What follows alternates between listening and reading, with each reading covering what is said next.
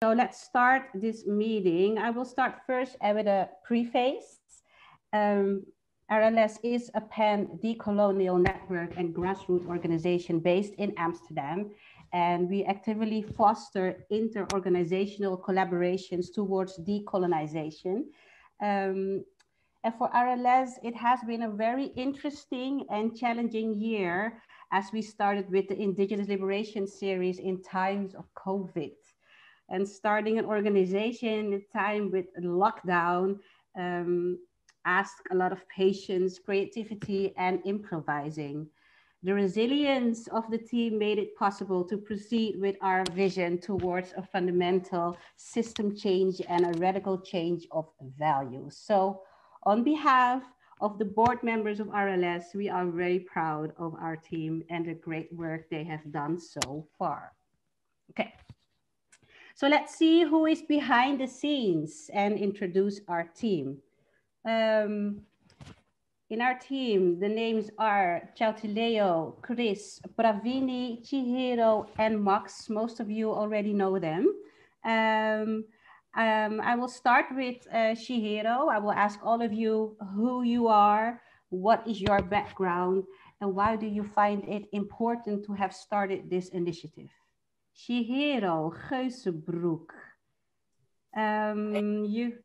You work on climate justice, especially at the white environmental organizations. You create awareness about indigenous struggles.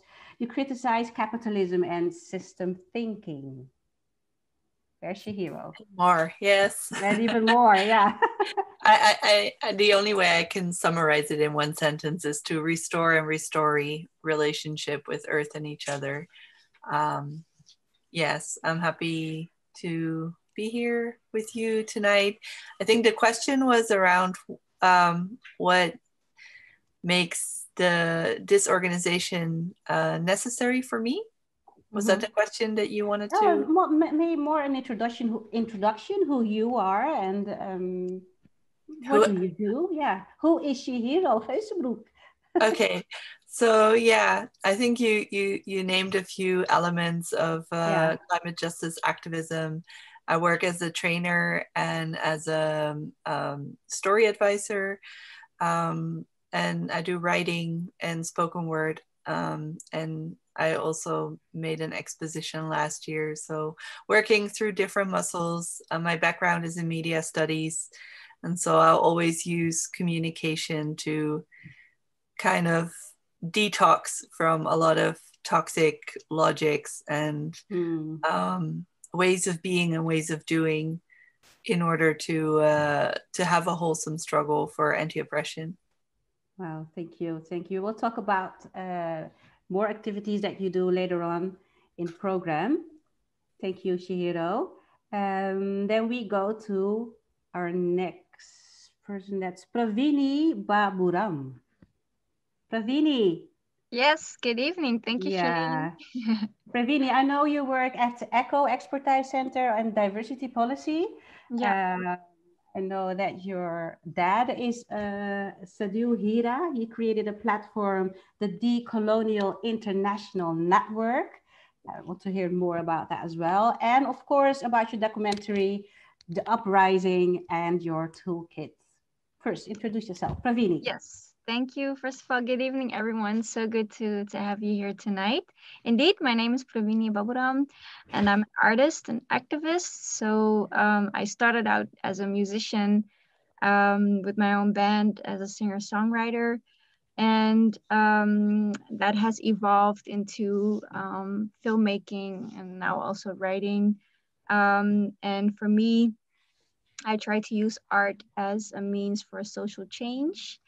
And indeed, I created The Uprising, which included Shaima, who was also part of the film with her work on Palestine. And I'm also very much involved in the Hindustani community. So very involved in Indo-Caribbean resistance, which I find important to mention because I think in the social debate, the Hindustani community is considered conservative, but there's a really important progressive and decolonial sound within our community that I want to bring to the forefront also in the decolonial movement. From that perspective, I also co-founded Holi is Not a House Party, which is an organization that tries to challenge cultural appropriation of the Hindu Spring Festival Holi. And I was also involved in a campaign to bring the Hindustani warrior resistance Jani Tituri back to a collective memory. So in that sense, I really try to bring forth the decolonial perspectives from our community. And indeed, I also work at an NGO, ECHO. And in that context, I focus on diversity and inclusion in higher education and the labor market. So that also gives me a sense of what's going on in the diversity field and how that relates to decolonization, which we'll talk about more later on in this session. So that's it for now. And again, thank you so much. I'm really excited to see you all here tonight. Thank you, Pravini. Thank you very much. Thank you.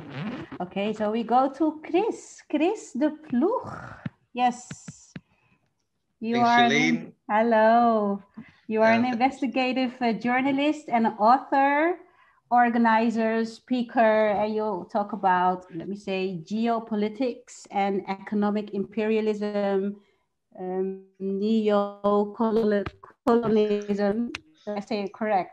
Neocolonialism, yeah. It's basically colonialism with neo before. Yeah. But yeah, thanks for introducing me, and thanks everyone for joining. Yeah, so basically I'm a freelance journalist, and I'm also an organizer. Before Aralez, I worked a few years for Studio K, where I organized social justice events with really a lot of different groups, anti-racist, anti-capitalist, anti-imperialist events. And before that, I was also involved with the student movement, also against neoliberalization, but as well as anti-racism and decolonization. And most recently, I'm working with setting up a new foundation. Chautuleo is also working on that, which is called Masnawen, which aims to restore the ecosystem of Central Chile, or Wamapu, in cooperation with the indigenous communities and farmers there. But we're still setting that up. So so that's me in a nutshell, I think. In a short version.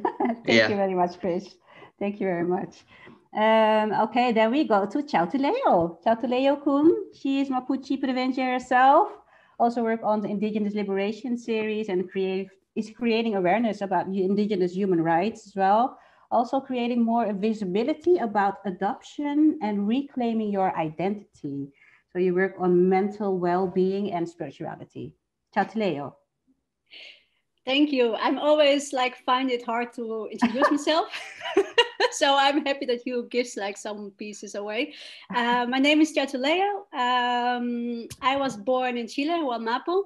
Many countries knows many stolen indigenous children, and I was one of them. So I'm one of the stolen generations, and I see myself as a seed planted somewhere else and became somehow a flower. So, and in that sense, I try to create harmony and balance. And I've worked a lot in the peace buildings sector. My background is also political science, international relations, genocide studies, and conflict studies. So that was kind of my goal, to find my way in the peace building, but it's like a hard area to work.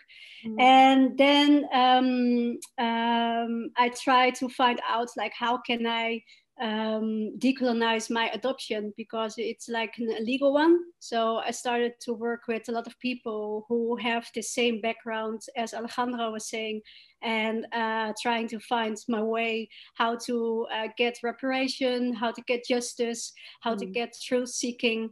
All kind of elements are basically in this decolonization concepts, and I'm feeling like I'm living the life of it. And I try to make sure that whatever I do, I don't act like a colonist. I try to make sure that wherever I'm coming, I try to keep my balance, keep my harmony, and keep sure that the one flower is there. And with more flowers, we can create a field of flowers, even in conflict areas. So beautiful. That's Beautiful. me. Beautiful. Thank you very much. Thank you very much, Tatileo. Okay, then we will have Max van der Ploeg. He is our hardcore community builder, grassroots organizer, project leader, and a generally active in anti-racism movements, and also teach about colonial history and activism. And don't forget, he's also a musician. Max. Yes, thank you, Charlene, for the introduction. And I love to hear everyone's introductions as well, because I recognize myself in everyone, in the sense that of what I've heard of everyone's introductions, everyone is putting in effort for something they find important, something that is unjust in the world. It'd be climate, adoption, refugees, I heard, doing things through theater, Palestine. And I think all these things are connected. They are connected through colonization, and that's what connects us all. Everyone came here for the word decolonization that brought us together here, and there's so many angles to look at it and what it causes harm. And I think that's why we should also unite and come together. And for me, actually, a good introduction is your introductions, because what I've been doing with my work is giving platform a lot. Yeah. I did that at the student protest. It began in 2015, where a lot of voices need to be heard, organized there a lot of events, and then now in Pakhuis, before that in Studio K. So I've basically worked a lot with groups trying to facilitate voices that usually don't get to be heard. And yeah, I always ask, what would you do if you would have my means? And then try to open doors. That's what I do in an abstract sense. And that looks like a program maker now at Pakhuis, part-time, and in the other part I'm also giving lectures now and workshops on the things that I've learned from people like you. So yeah, happy that you're all here, and nice. Hope we can learn together. Thank you very much. Thank you very much, Max. Thank you. You're a great example for a community builder, I have to say, and you're all interconnected. That's what I'm definitely saying. So let's go to the next part, and we will have a small panel discussion. I remind everybody, if you have questions, to put them in the chat, and at the part of the Q&A sessions, I will ask the questions to our team members. But first, let's go to the panel discussion between the team members about the importance of decolonization and the vision of Aralez. Let's start with my first question, and it is, in your vision heading, you have chosen to add, don't diversify, decolonize. Why did you make that choice, and what's the energy behind this heading? Who wants to answer? Yes, thank you, Charlene. I'll answer that. Diversity is really important, for decolonization as a process. But as we've seen in our practice, decolonization isn't always part of diversity. And what we mean by that is that in a lot of institutions, diversity is really one way to add to the existing norm. So the dominant voices remain dominant, and diversity means adding marginalized voices to the norm, but the status quo remains intact. And decolonization for us means challenging the status quo, challenging the norm, and challenging those dominant voices, dismantling the norm. So for us, that's really important to center that in the conversations. Second is, diversity often means is approached from a democratic approach. So if you want change, you need the majority to create change. But oftentimes in decolonization processes, it's the minority that is the fuel behind change, because the minority is the oppressed voice often. So for us, it's really important not to focus on a democratic issue, but on a moral issue. What's the right thing to do, even if it's not popular at that specific moment in time?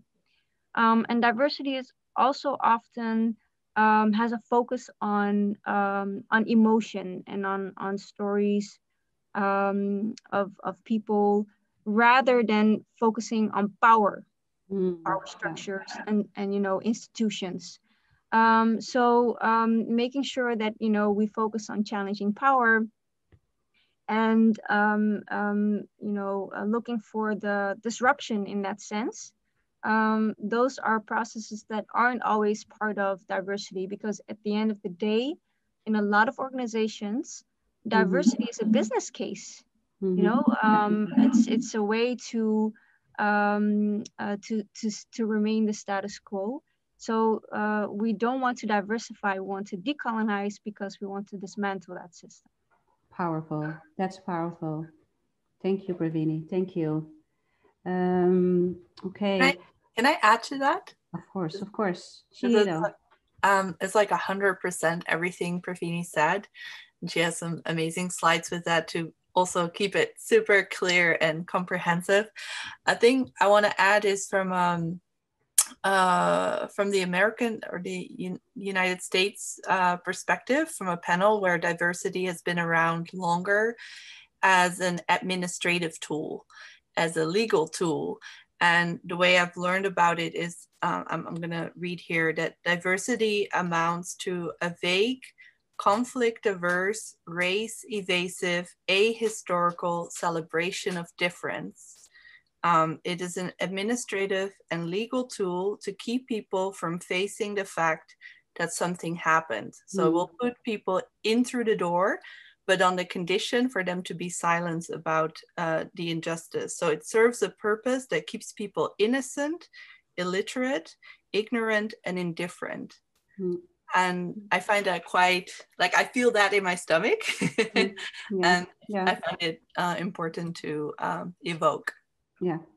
And could you give an example of where you can see that diversity is used just for, you can see it in the media right nowadays. It's not about decolonizing the system anymore. It's about putting diversity visible, and it's done. You cannot talk about it anymore. We have diversity, so now it's done. That's the thing that you mean, right? Yeah, maybe. Oh, sorry. Go ahead, Max. Go ahead. Yeah.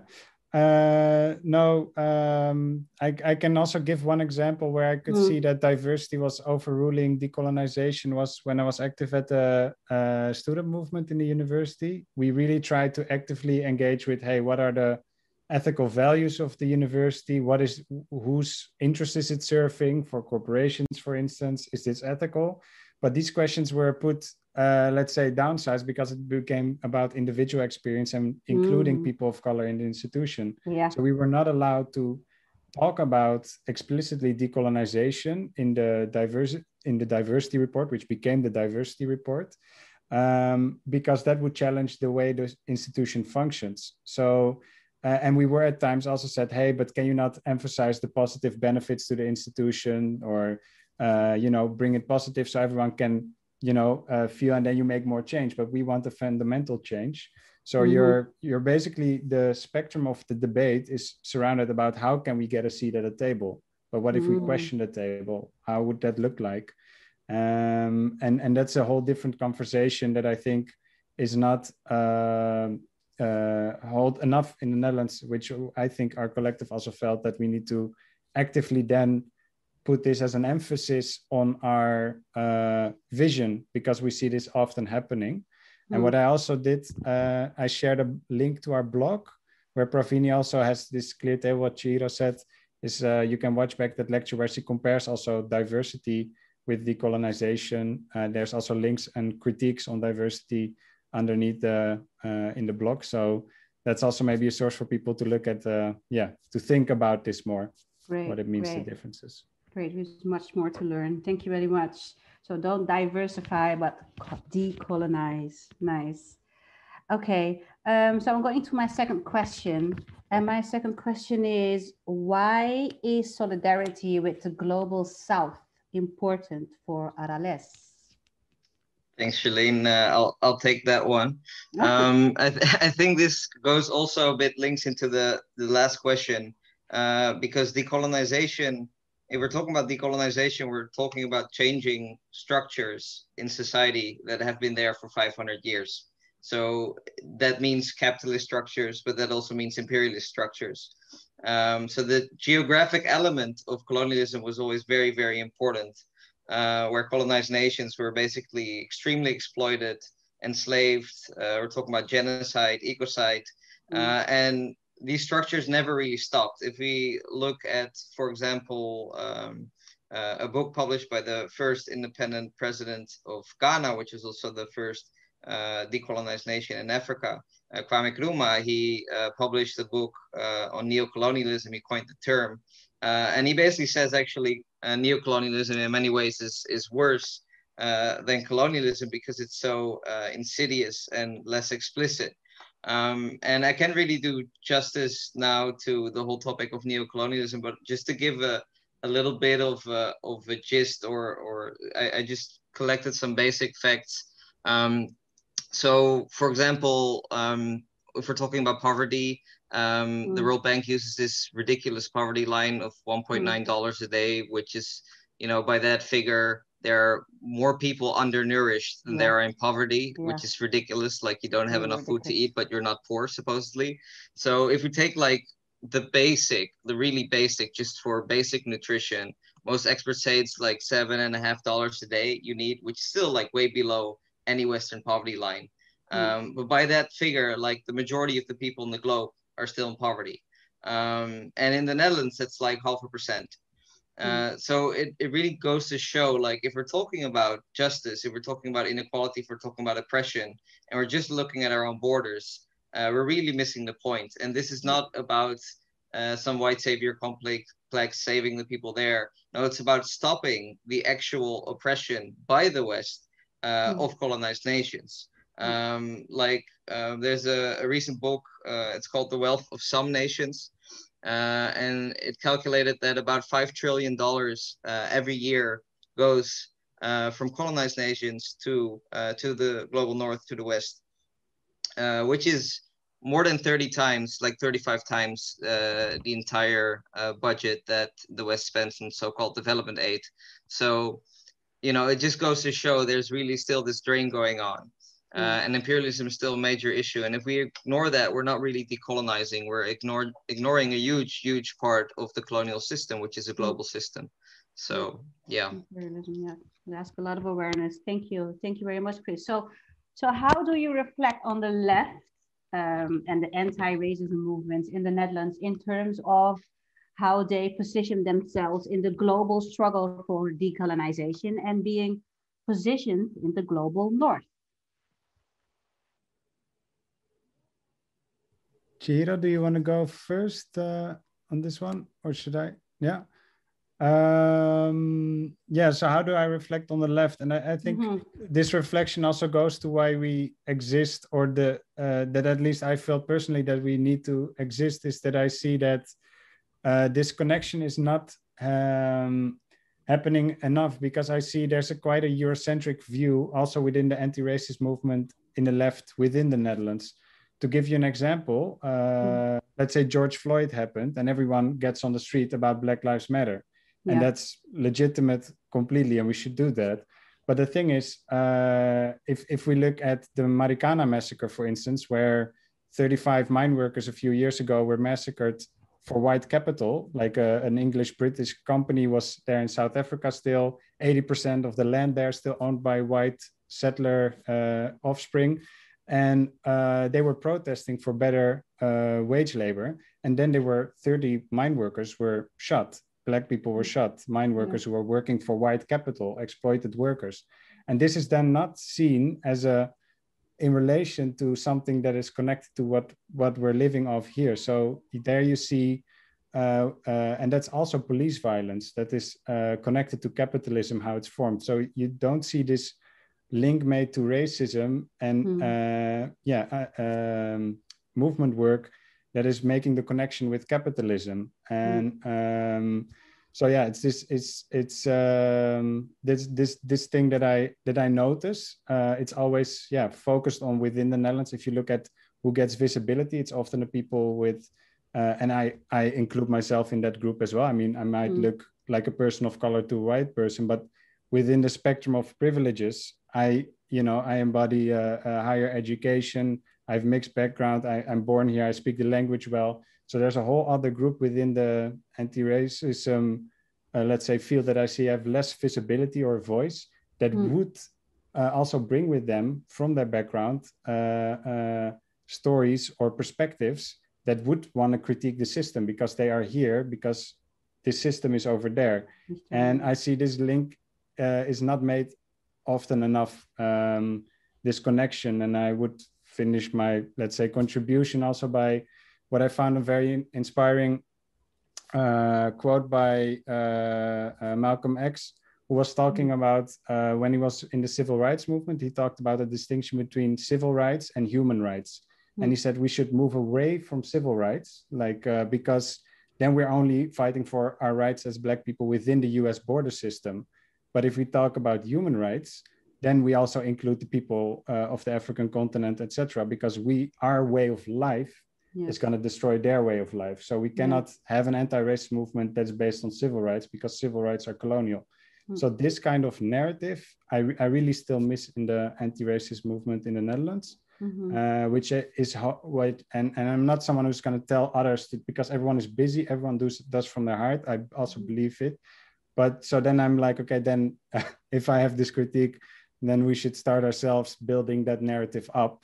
And I'm sure a lot of them will be willing to stand next to what we're doing our work as well.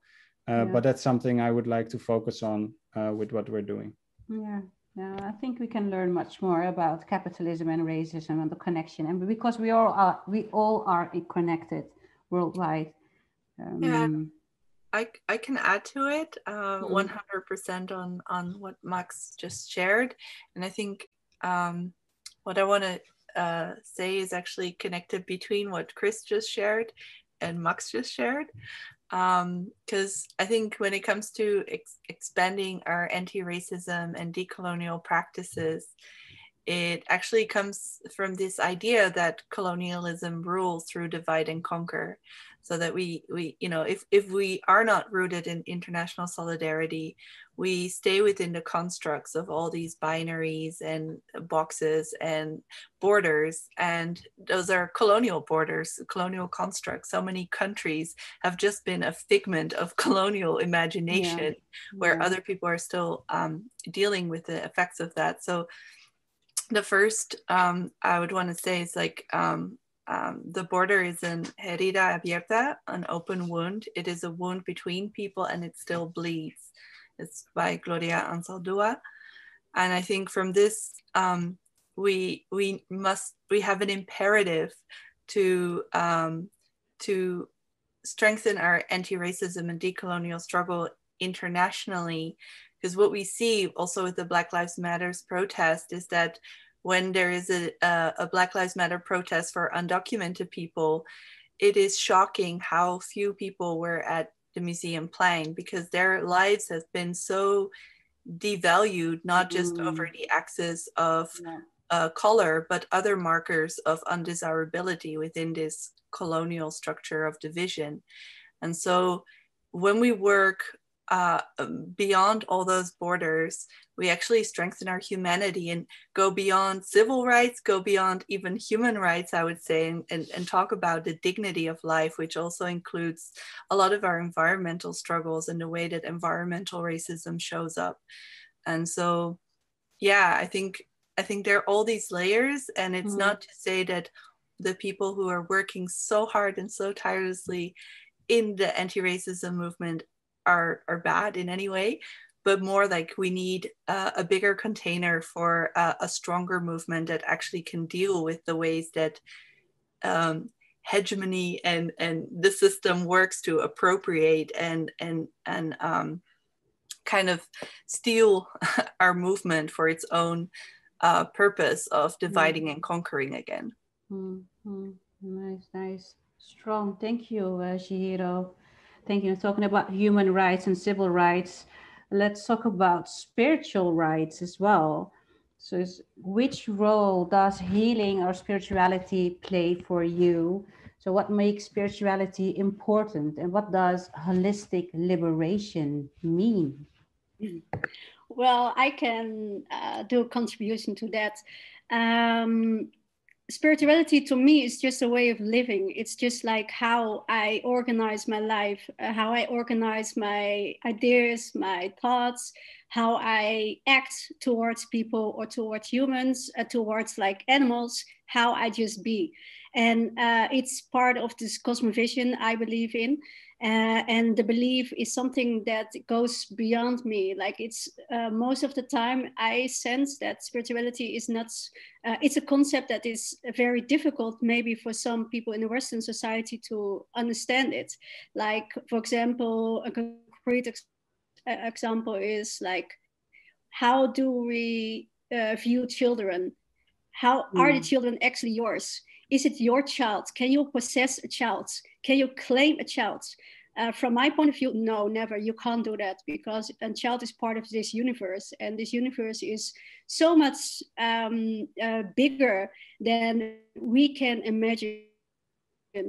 And the imagination is also like something that is related to what you believe. So you have many principles, ancestral principles, for example, that comes from way back. That is really like something that is being given from generation to generation. And we sometimes believe that it's not there. But I think when you do find ways to get to the spiritual level, you can find like the messages, and you need to be open to that. World, especially in the world of activism, I see a lot of people shouting and they are angry and they try to create this like destructive force to damage the colonial system, which is totally fine with me because we need to get the change. We need to make sure that we no longer have like this destructive force in our lives. But it's more like what is your guidance to this? And I think that when you really want to have change, you need to unlearn the global mindset of destruction, not only in your mind, but also in how you act. So the unlearning of the global mindset starts with your values, with your principles, and with your beliefs. And that is like your starting point. And then you go, okay, to make sure that you stick to that. You make sure that wherever you come, you are guided by the principles, for example, of balance and harmony. So you do need to create a change. You do need to make sure that nobody's getting hurt by the injustice and nobody's getting hurt by, for example, racism. Because I also saw like many questions, for example, by Darko, like what is decolonization and how is it not a buzzword? To be honest, I think when we want to decolonize, we need to create this holistic perspective, meaning that you need to be a little bit more aware of that spirituality is part of decolonization. And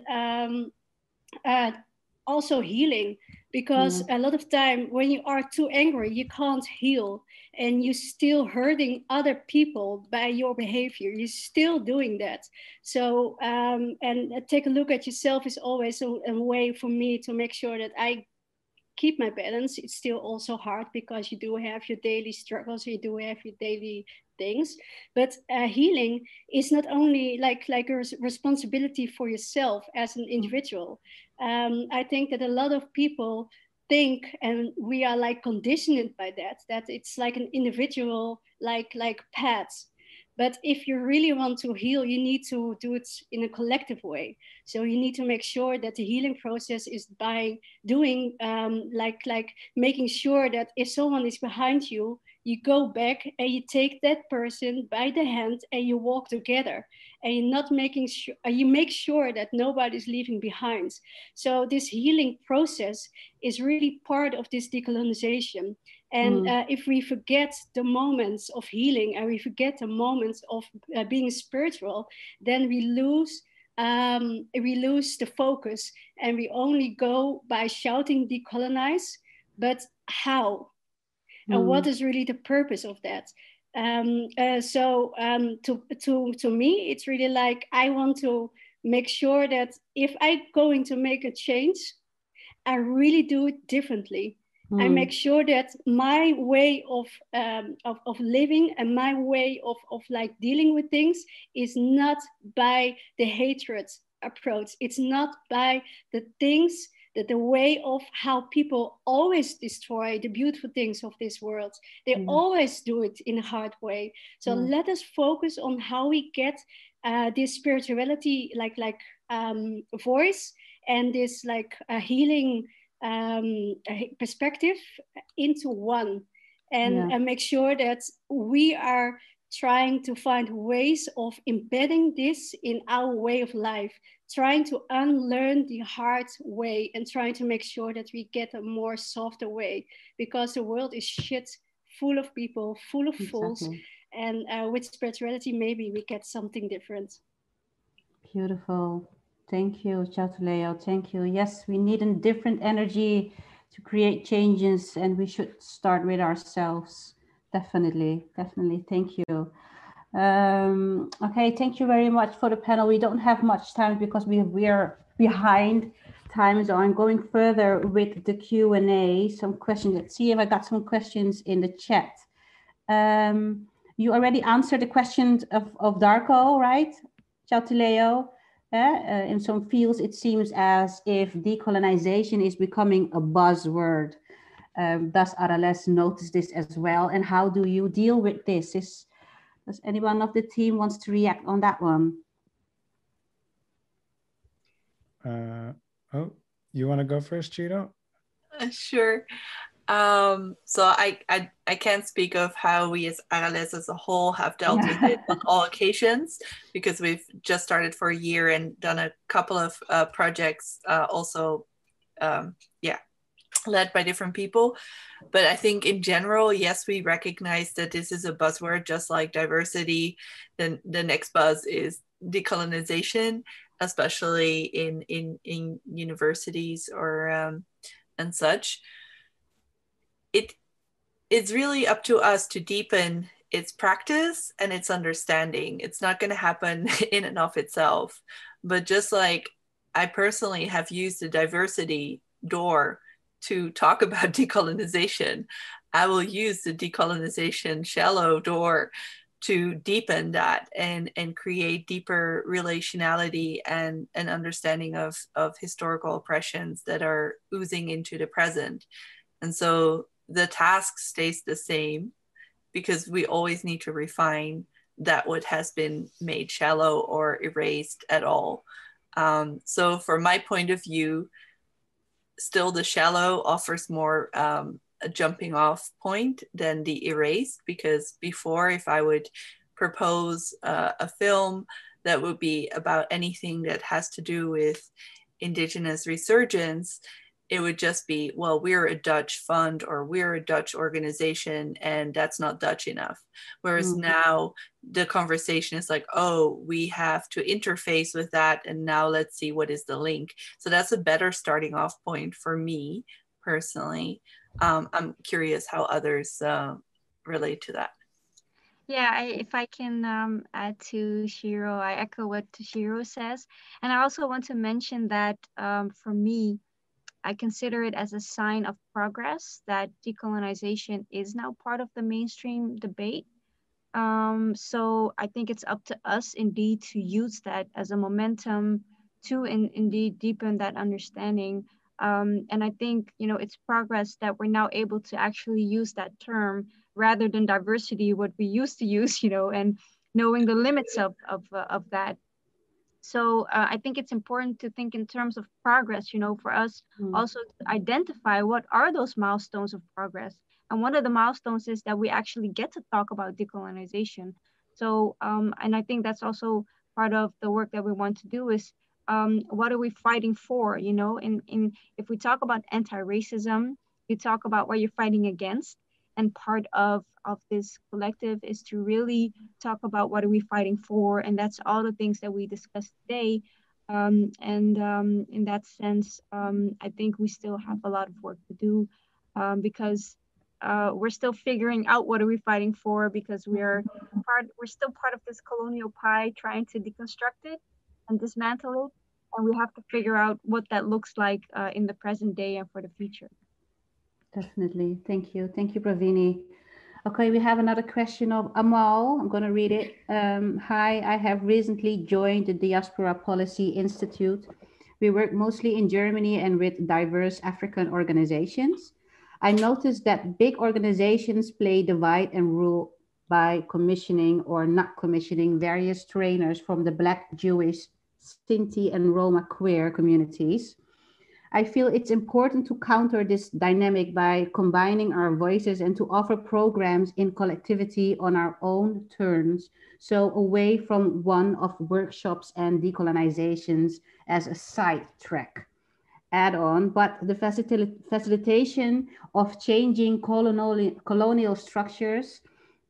Interested to hear your experience and this and if and in what way we can collaborate, the joint international conference, etc. Amal. I think this is a very good and fundamental and very important question that you pose, Amal. And this is something that I've noticed as well when I zoom back to my university period with activism there, is that you see who gets certain positions or access to streams of money have to walk a certain talk or talk a certain walk. Yeah, they promote a certain narrative. So in that sense, I noticed that a lot of groups were then at some point getting competitive with each other over, let's say, a scarcity of resources instead of seeing a joint struggle. Even within a group, you could see this, but also between groups, you could see this. And yeah, groups fighting on each other for visibility and recognition. And I think that's there where there's need for, because as Aralez, this is also some conversations that we have and we don't have an answer. It's not it's difficult because on the other hand, you want to have resources, let's say, to be able to do your activities, but you also want to keep your autonomy. And that's like a balance that you need to keep all the time. And yeah, I forgot my train of thought, but I just want to say this is a very important note, and I've noticed it, and it's not something that I know how to fix directly, but maybe team members have ideas about it. Just want to say, well, I recognize what you said. I also recognize like how the powerful institutions directly or indirectly like divide society or like small organizations. And I used to be a fundraiser for like the bigger institutions. So it's always like this way of presenting yourself. But I see it also in how, for example, with a world of adoption, there is this budget for reparations. So the Dutch government told us, like, okay, for example, you get 1.2 million euros, and this is like for 40,000 adoptees. So I figured out who gets what.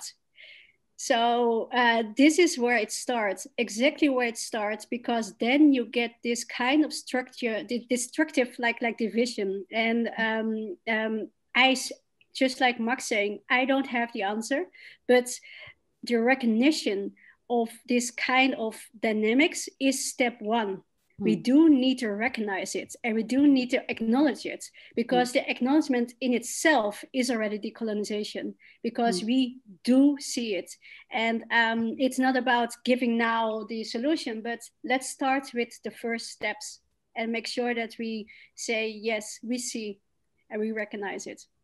I may be curious, except if other team members want to react as well. Maybe Amal, do you have an idea about...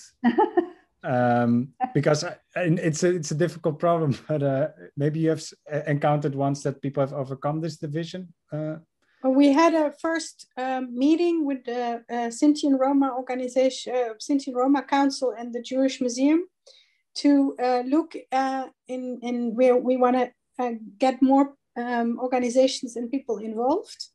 To form an alliance and offer our programs collectively, because there is the feeling that if we dictate what it is we feel is necessary, and that's the best thing on the market because it comes as a joint action, then in some way it's also a way of taking away that power of, I'm exaggerating, but it feels still like we're somebody's slave, needing to perform to terms that we don't dictate. And I feel it's necessary to take that power back, and we can do that by effectively collaborating. I have to say that I'm very pleased that Diaspora Policy Institute has started that within the Black community, and now they've asked me to come and diversify that even more.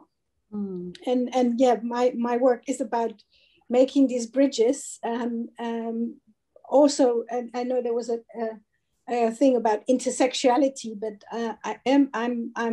my grandmother is Anna Israel on my mother's side, and on my father's side is I'm nomadic from a nomadic Sudanese tribe, and I'm my father was Muslim, so a lot of those things they come to one even in people like me. Yet when you look at how that is being facilitated, it's as if these things have nothing to do with each other, and as if they don't impact each on its own. So I feel quite strongly that is a good way to come to a greater degree of unity, and to make sure that much more people understand what it's all about. Yeah. Thank you, Amal. And it's also maybe a bridge to your next question, because you have a really interesting background. Amal's next question. Do you want to ask it yourself, Amal? Wait, I have to see what I just wrote. I have a second question, and that is one around ensuring each other's safety and well-being. The frontliners of us are being more and more targeted by extreme groups and individuals. I have gone through hell in the Netherlands, seeing a lot of good work actively destroyed by the powers to be. I left in protection of my family and being a traveler in the last year. I realize how many of us are displaced, not due to choice, but as a measure of to survive. Amal. Wow. Wow. Yeah. Max, do you want? And then me later after you? Yeah, I think one of the things that we wanted to do also as Aralez, and that's not it's not enough, of course, to make a right for this, but we do want to make space for people to come together, to how you say, recharge. So for instance, we want to develop, but we can't do it due to the corona, and Zoom is not how you say, the right platform for this, but we have already developed it, but we were waiting till it's allowed. Created a landing space where people from our networks can come together, have a collective meditation and a sound journey through music, and also a sharing circle where you just share what's happening, because some things you don't control, as in what the outside, how they respond to what you do, but how it affects you, you can control to a certain extent, and the way you can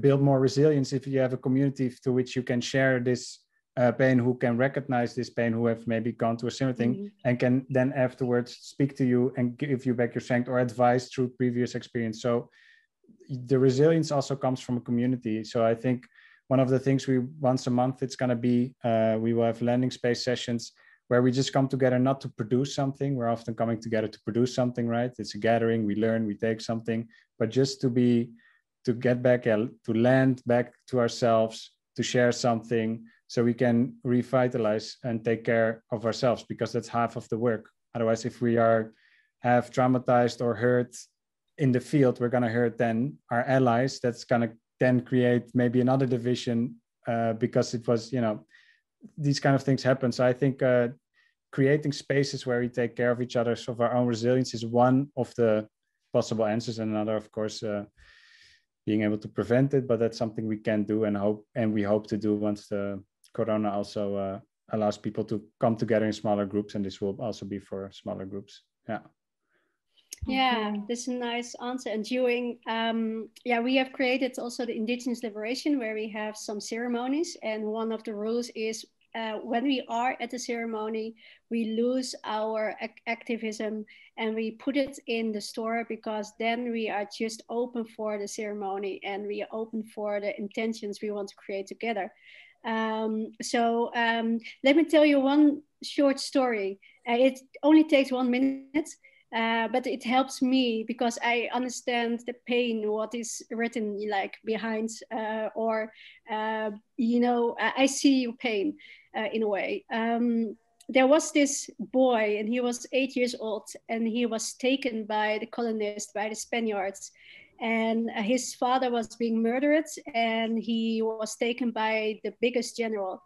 So that guy really saw this boy and he really wanted to have him as his son. So he was raised him with lots of love. He was raised him pretty well. And the boy get to know the Spanish like way of living. So he was able to take care of the horses. He was able to, you know, to walk in the room where the Spaniards were deliberating the strategies, how to attack the indigenous communities. So he was really listening. So he was taken and put somewhere else outside his community, and it wasn't his choice. So he was trying to survive. Once he got older, at a rainy night, he thought, okay, this is the moment I need to leave. And he left. And but he left with a lot of like good lessons, because he knew the Spanish strategy. He knew how they were attacking, and he knew their gaps and their weaknesses. So when he got back to his community, he became the biggest the biggest enemy of the Spanish people. And the Mapuche people were never colonized or by the Spaniards, because of his hardship, his like survival. So when I'm thinking about myself, or when for example, my son is getting all these like feelings about feeling displaced or feeling need to, you know, his need to survive, then I try to find ways in, I find my strengths in this kind of stories, because in a way we are here and we need to survive. So that's a fact. I can't change that. But how can we make sure that we still get this resilience, and how can we make sure that we have this ancestral storytelling that gets us up every day, and when we wake up we know we have this purpose. So it's just like a short story about getting resilience by taking us to our ancestral heroes. That was my short contribution. Thank you, Chatuleo. It was a bit more than 1 minute, but it's okay. We need more collaboration. We need to take more care of each other. We are short in time. I see on other questions from Mace and from Katerina. I will get back to that at the end. I will go further with the program, and that's taking a review on the past activities and see what more we could expect from Aralez. And therefore I would start with Chihiro. Yeah, Chihiro. She's still there? I'm here. I'm waiting for the question. Okay. Can you tell, I didn't see you. Okay, sorry. Can you tell us about the Shell Must Fall exposition? How does this project relate to the vision of Aralez? Sure, yeah. So I think, yeah, in this part, we just want to give a small recap of a few things we've already done, and then how the Decolonial series is, you know, going to unfold, because this first session is a bit different than the other sessions. But for the expo, it was something I was able to do last year. And it focused on 100 years resistance against colonial Dutch Shell, the biggest corporation of the Netherlands, and where Shell has been a lot in the news, even by mainstream media. They will write something about it needing to clean up, or something that they are in some way contributing to climate change. But there is this false narrative of that is something that is popping up now that we need to do now, as if it hasn't had a long, long history of contestation, and that hasn't been led by colonized people, by people who are fighting back because of exploitation and appropriation of their lands and lives and health and livelihoods. So with this expo, we had 20 pieces, installations, walls that went through that long history of protest in many shades, in many forms, starting in Indonesia, and looking at how the house has been on fire for more than 100 years in certain places where Shell first landed, and where it, you know, has its power from, where it stole the resources through colonial rules that were very much blurred with colonial politics of the Dutch government. And so it puts the whole different questions in different contexts around the question of what to do with Shell. Yeah. And that it's not just about a court case that they need to clean up, which is of course very important, and they do need to clean up, but that it's a deeper analysis, that they actually there needs to be restorative justice for all these communities, for all these landscapes. Definitely. And that's what the expo did. It was infused by the NDSM in Amsterdam in collaboration with Milieudefensie. Me and my partner Anna Bisila organized it. So. Wow, great. Can we see, if we want to spot, can we see any, can we read somewhere more about the show? Definitely. There's different podcasts that we did around the expo. And for Greenpeace, there was an article. It's on my website in the blog. Okay. And also on the Aralez website, there's some links to some side events that we did in Bak with different speakers, also building coalition, because around everything that we do, it's better when we do it with more partners. Yeah. So that was very important also to have voices from Nigeria and voices from Curacao, and build that relationality into it. Nice collaborations. Thank you, Shihiro. Thank you. Keep up the good work. Then we go to Chris. Chris, what can you tell us about the art of resistance? Yeah, thanks, Charlene. The Arts of Resistance is a long-term project which I've been setting up in collaboration with Afro groups and Afrospective. So we're doing this together. And basically, as the name already indicates, it's about arts and it's about resistance. Because one of the things we noticed is that I think everybody who has been an activist for a long time can kind of feel the drain. And, you know, at first you're very inspired, maybe you're even enraged, or, you know, you're very moved, but you can get grinded down eventually. And we need this kind of new strength, new inspiration. We need community. And music is such an effective, and art more generally as well, such an effective tool to bring that about. So I think it's really important for our communities to bring these two together and to create spaces where that's possible. But it also works the other way around, because it's also a very effective tool in making our community bigger, making our movement bigger, which we do need to win, because we do want to win eventually.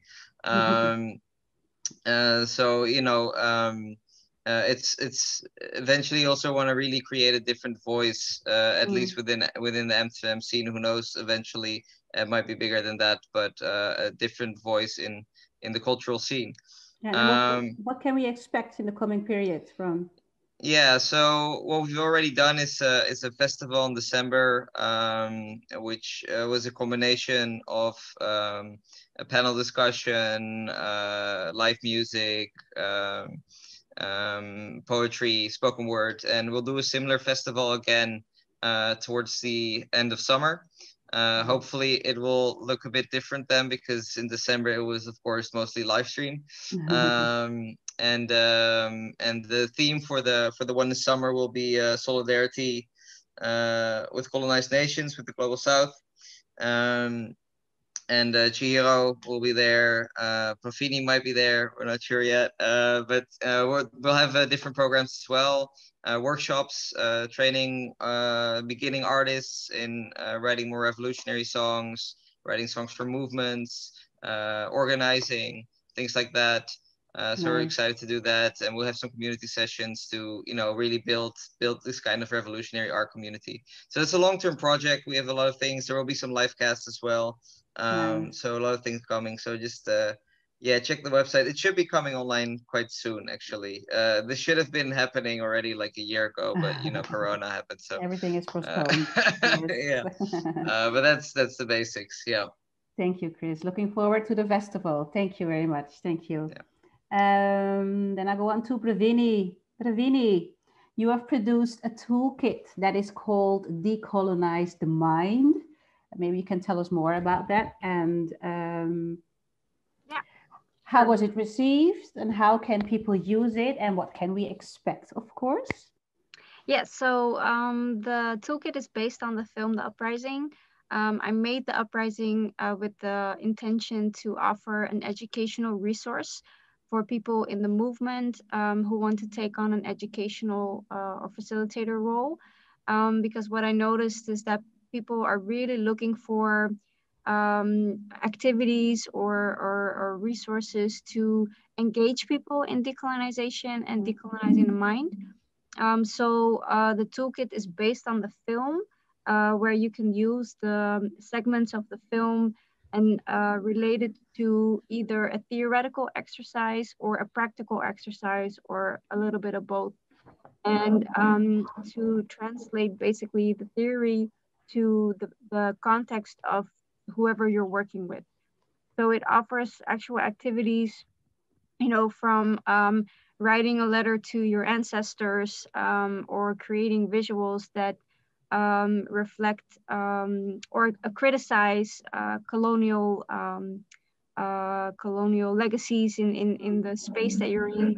And it's offered for free. It's for free, a free download on my website. Nice. The film The Uprising is also available for free on YouTube. So I really want to make the information accessible to people who want to use it. And it's actually now both the film and the toolkit are being used in educational institutions. So in that sense, educators feel that it's really useful for them. Yeah. That's great. And if you haven't seen the movie of documentary of Pravini, The Uprising, it's a must-see documentary. So you can find it on the website of Aralez, right? Included with the toolkit. So yes, it's findable there. Okay. Thank you, Pravini. Last question to Charles, Leo, and Max. Maybe you can tell us more about the Indigenous Liberation Series, the ceremonies and the manifestations. Who starts? I'm gonna point to you.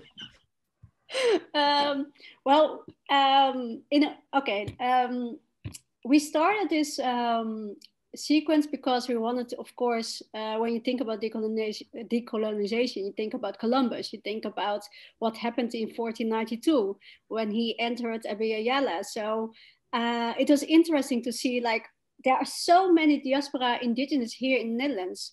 You have no idea. You have no idea how many knowledge, how many like wisdom, how many people are walking here in Amsterdam, complete, like, displaced in a way, but also very much rooted in the Netherlands.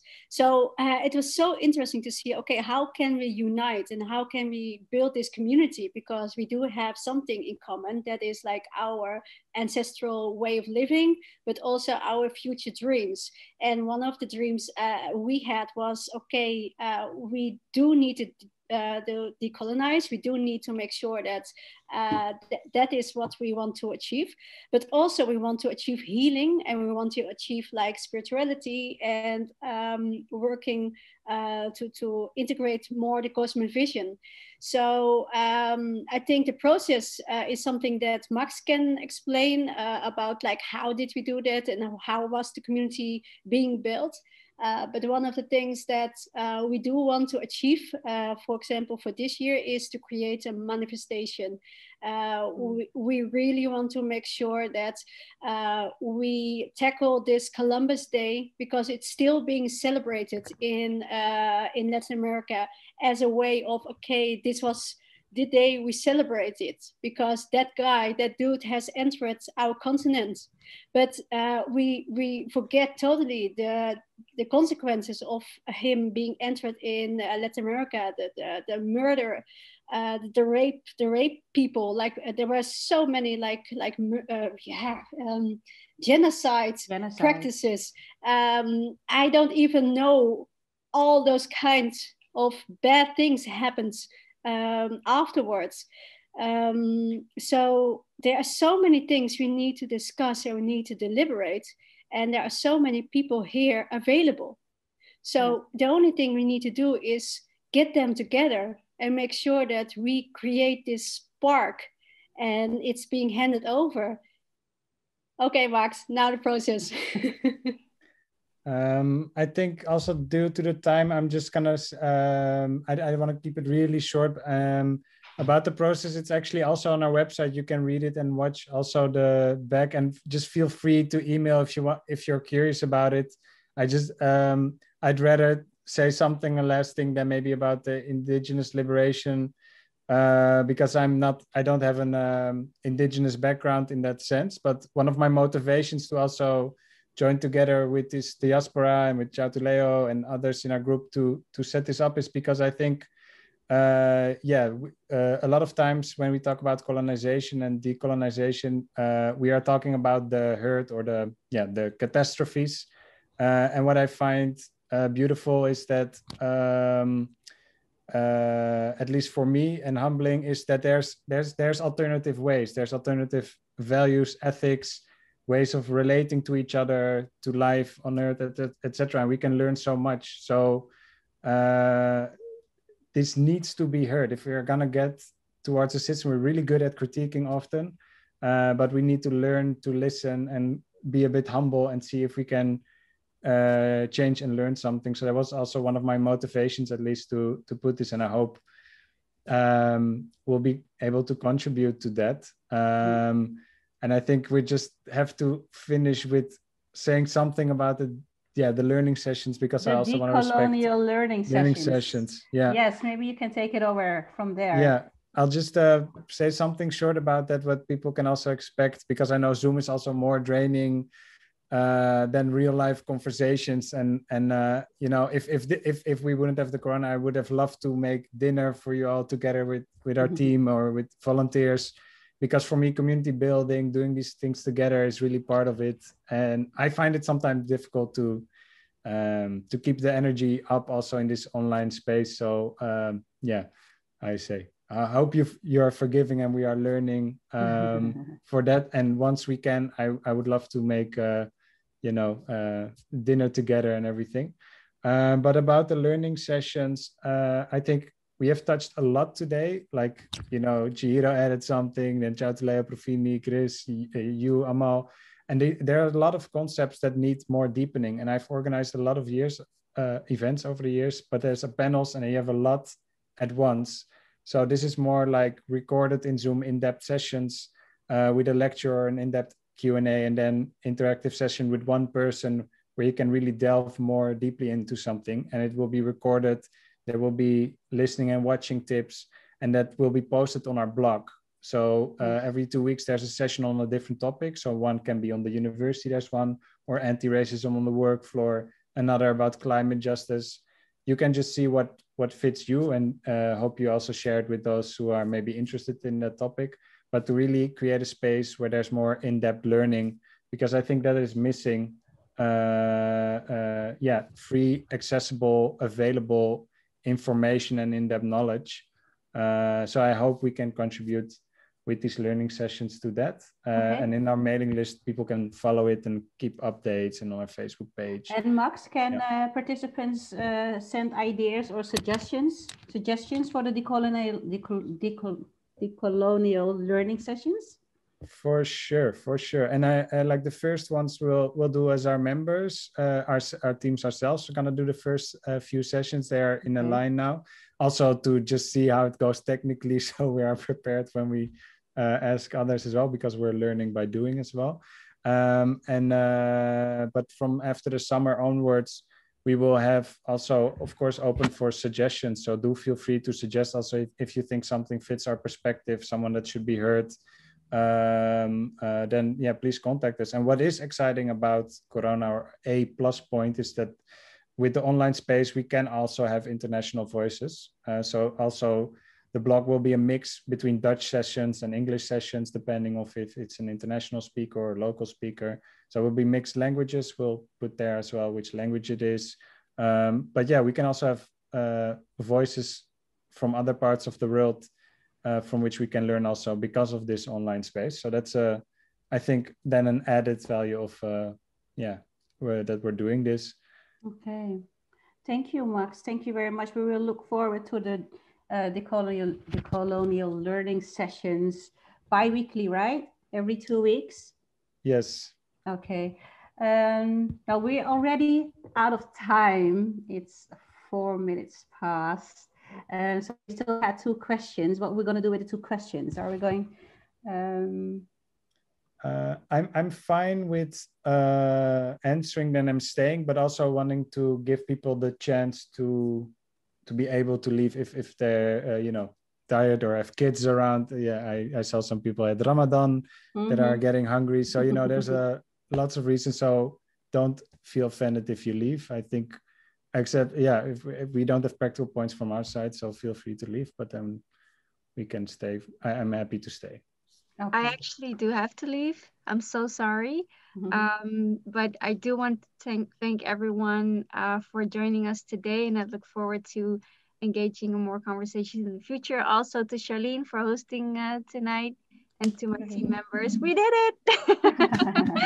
So thank you so much, and I will see you next time. Thank you. Thank you. Bye. Thank you. Bye-bye. Is there anybody else of the team members that have to leave? No, everybody could stay. Okay, let's go to the questions first. We had a question of Mees de Lind van Wijngaarden. Connected to the present topic, do you think it's necessary to heal collective trauma? And in what way could we give form to that? And who should be involved? Collective trauma. Yes.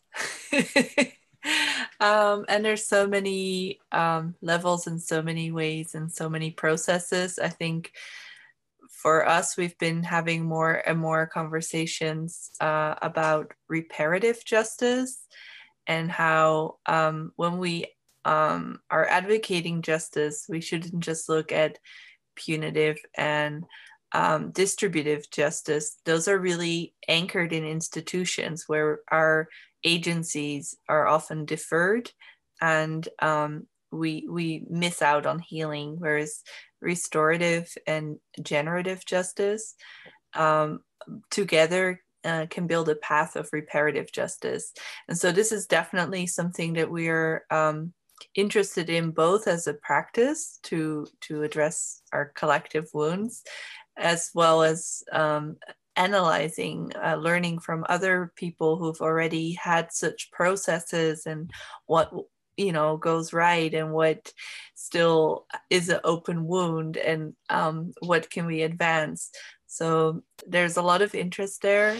I think one thing that for me, as a person who is from Indigenous descent but grown here in the Netherlands with a very Dutch family, I've really learned a lot from collective trauma healing through artists in Canada, like Bonita Lawrence, who wrote a book about real Indians and the others, and the way that we still, get erased in our own societies. So there are certain books, but depending on which trauma you are dealing with, the collective trauma, there will be different doors. I think the landing space is definitely a place where you can even start to listen to your own body, like what is coming up in the traumas that are alive in your body. Because the body is so wise and it has so many ways of informing. And in the beginning, you may not hear her or your body. And the more you listen, the more the body whispers to you. So I do think that these kind of moments that we're building, build in a habit of listening into our wounds as well, to do collective healing, starting with examining like what's alive for you that needs addressing in order not to reproduce wounds that are have been done to you. So that would be my grain of salt, grain of sand in the. I have also maybe one thing to add, because there was also like, how can we give form to that? For example, when you are adopted, you can see it from different angles. My family weren't seeing my adoption as, okay, she is adopted. No, I was missing. So there is this nice collective trauma like initiative of missing and murdered Indigenous women and girls. And it's like even a hashtag, and many people are joining now because it's a big problem. Many Indigenous women are facing real danger throughout like Latin America or the Americas. So this symbol has been created. It's like a red hand on your face. And it symbolizes not only the trauma, but also like you should shut up about these issues. So for me, it was really like, wow, there are so many people with similar stories. I was missing, but I was being shut because I was adopted. So when you have this symbol, and when you see this symbol at murals, you see the symbol, people actually like marathon runners are actually having this symbol while doing marathon. So it's really about getting this open in the air and getting this collective trauma being visualized in art, in culture, and make sure that anyone can see it and anyone can recognize this symbol of murdered Indigenous women. So to me, it was really like one of the most beautiful moments in my life that I have seen this symbol, but also like one of the moments that I thought, well, so many people are hurt, so many families, so many people are still missing, and we don't know anything about it. The police is doing nothing. The injustice towards Indigenous women, we don't even go there. We have like a lot of things to do. But if we have this hand in the open, we say no more, no more. And that is really like one of the things that I enjoy, like art and like this kind of collective trauma being visualized. Maybe one thing I'd like to add is that, you know, to some extent, all trauma is collective trauma. Like there's no trauma that is entirely individual. You're never alone, whatever you're going through. And I think because all trauma is collective, working through it and doing it in a collective way is also has such huge potential for transformation and turning it into movements. And one thing I was thinking about listening to your answers was reparation masterclass I did a few years back with Esther Stanford Kose, who's a reparationist, Pan-Africanist. And she's done a lot of work around that. And what I found very beautiful was that for her, like one of the most important parts of her reparations framework was the principle of non-repetition.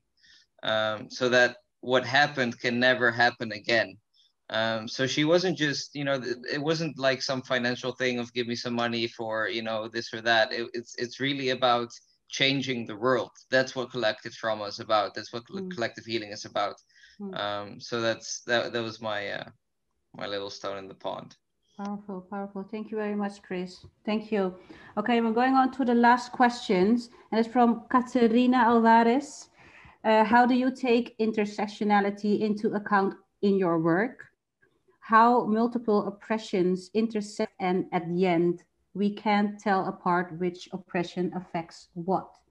For example, how men and women often experience racism differently, just as how women of different races can experience sexism differently. What are your perspective on intersectionality in your work?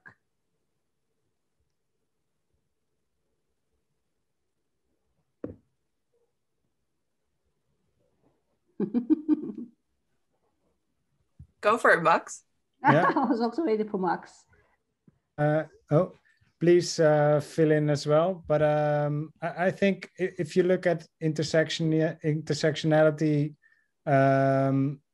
it is such an important concept, as in if you look about who we're talking about, if if we want to talk about decolonization and you talk about only race, let's say, then you take away half of the experience of the group that has been colonized, plus the LGBT community. So you're talking about more than half of the people colonized, as in for who this concept can be useful. So I think it's a lens that can help us understand the complexity in differences.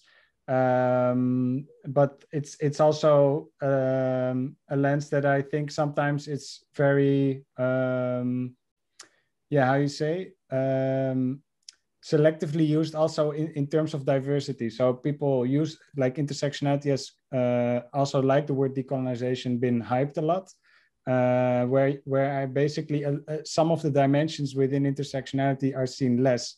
So for instance, I would say like class or migration background or geographic, where you are located in the world. These are things that are sometimes missed a lot, which I think refer then again to making invisible current colonial structures. So I think, intersectionality helps us as a lens to see these things merging. But at the same time, it's one of the many lenses that can help us. And I think, you have a spiritual lens that you can approach things with, and an intersectional lens that you can approach things with. So it's more, I think, one of the things we need to have in our pockets, let's say, of different lenses we can use to do the work right and fitting for different peoples. And also, I think when building community, it's also important to recognize different experiences, in the sense, I mean, we've talked about traumas, so there's also different traumas. And if you don't have an intersectional lens, you might not notice that there can be a need for certain groups to separate or be amongst people who have similar experiences. So I think this lens can also help noticing what are different needs within groups. So I would say it's an enriching concept. I don't know if there was a soothing answer, but I can add something. As intersectionality came into my life in my activism, I was super happy with it as an intervention in a legal system, a governance, in a culture that is always pretending to be more of a universal way, or a monoculture way, or a purity way, and doesn't really understand the different overlap or the different distinctions. So it's a very helpful tool to make interventions like Kimberly Crenshaw initially did. And recently I came across the work, recently I was listening to Sandy Grande. She's an amazing writer, scholar, teacher, Indigenous Quechua living in the US. And she wrote a book, Red Pedagogy, where she analyzes different critical thought, anarchism, feminism, like different ways that have been accepted by academia, and how that intersects with Indigenous studies or Indigenous thought. And intersectionality came up, and she said, it's a very helpful tool for a colonized world to gain sensitivity. But for my own indigenous cosmology, we are already context-based. We are already whole. We already have room for the different layers. So it's not something that comes authentically to my cosmology, but living in this colonized governance and culture and legal system, it is a very helpful means for movement to make the needed interventions. And I thought that was a very helpful enrichment for me as well, in where I am in my activism. And I can really recommend the book from Sandy Grande, Red Pedagogy, and talks on YouTube. You can also find about decolonizing education from this her indigenous perspective. Wow, thank you. Thank you, Chihiro. Max? I had one small thing to add that I forgot to tell as well, what I think with thinking in boxes, like, okay, we can analyze racism, then we analyze gender, then we analyze queer hatred, etc. If you take them separately, I don't also think you can understand the system well enough and how the oppressions are interlinked as well. To give one example, when they were colonizing, there was a beautiful lecture of Black queer trans resistance, Julian Wigbertsen, who did the research on how the Dutch entered and were Christianizing, let's say, the enslaved people there. And one of the ways to inferiorize and be racist towards other cultures was like, hey, they allow homosexuality, they have this and that identity, so they are primitives. So also this queer hatred was also basically a form of anti-blackness, or a way to dehumanize others, was because they were allowing certain sexualities to be there. And also with gender oppression, if you look at the witch burns in Europe, and to see women as irrational, childlike, emotional, etc., these are things then also put to subjects on the racialized group. So there, it's I would say, if you want to completely understand racism as well, then you can also see how they are not completely separate. There's differences and everything, but there's also overlap. So I think there was a beautiful quote also by Naomi Peter that said, I don't know the quote, I have to paraphrase it, but it said something like, basically you cannot be you say you're against anti-Black racism if you're also against homophobia, because they are interlocked. It's part of the identity of the cultures to be tolerant towards these things. So it's connected. She put it better. I hope it was followable, the paraphrase, but yeah. Thank you, Max. Okay, we've run way out of time, and I've learned also that there's so much books that I still have to read, and there's so many people that inspires the team of Aralez. Is there somewhere on the website like a collective or where we can read or find all the books, documentaries, films, musicians, artists who inspired all of you? I think the Decolonial learning sessions is an effort to do that in a structured way. So each blog entry will have a few suggestions for reading, watching, very specific on one topic, so we can deep dive. Wow. Thank you. Okay, thank you, Chihiro. Okay, so we really have come to an end of this online event. I want to thank everybody on behalf of Aralez to be here with us tonight. We are already some kind of small community that is even growing and growing. Let's collaborate much more and bring great changes, I hope. You can follow us on Facebook and Instagram, or you could subscribe for the newsletter. You can find the link to subscribe for the newsletter on Facebook and on our website. Keep in mind that our annual report will be published soon. And of course, our decolonial learning sessions that will start on May 5th. The first session will be about decolonizing universities. and it will be in Dutch. So check out our Facebook event, Decolonial Learning Sessions, or go to our website for more informations. And of course, we hope to see you all soon again physically. But for now, stay safe and take care.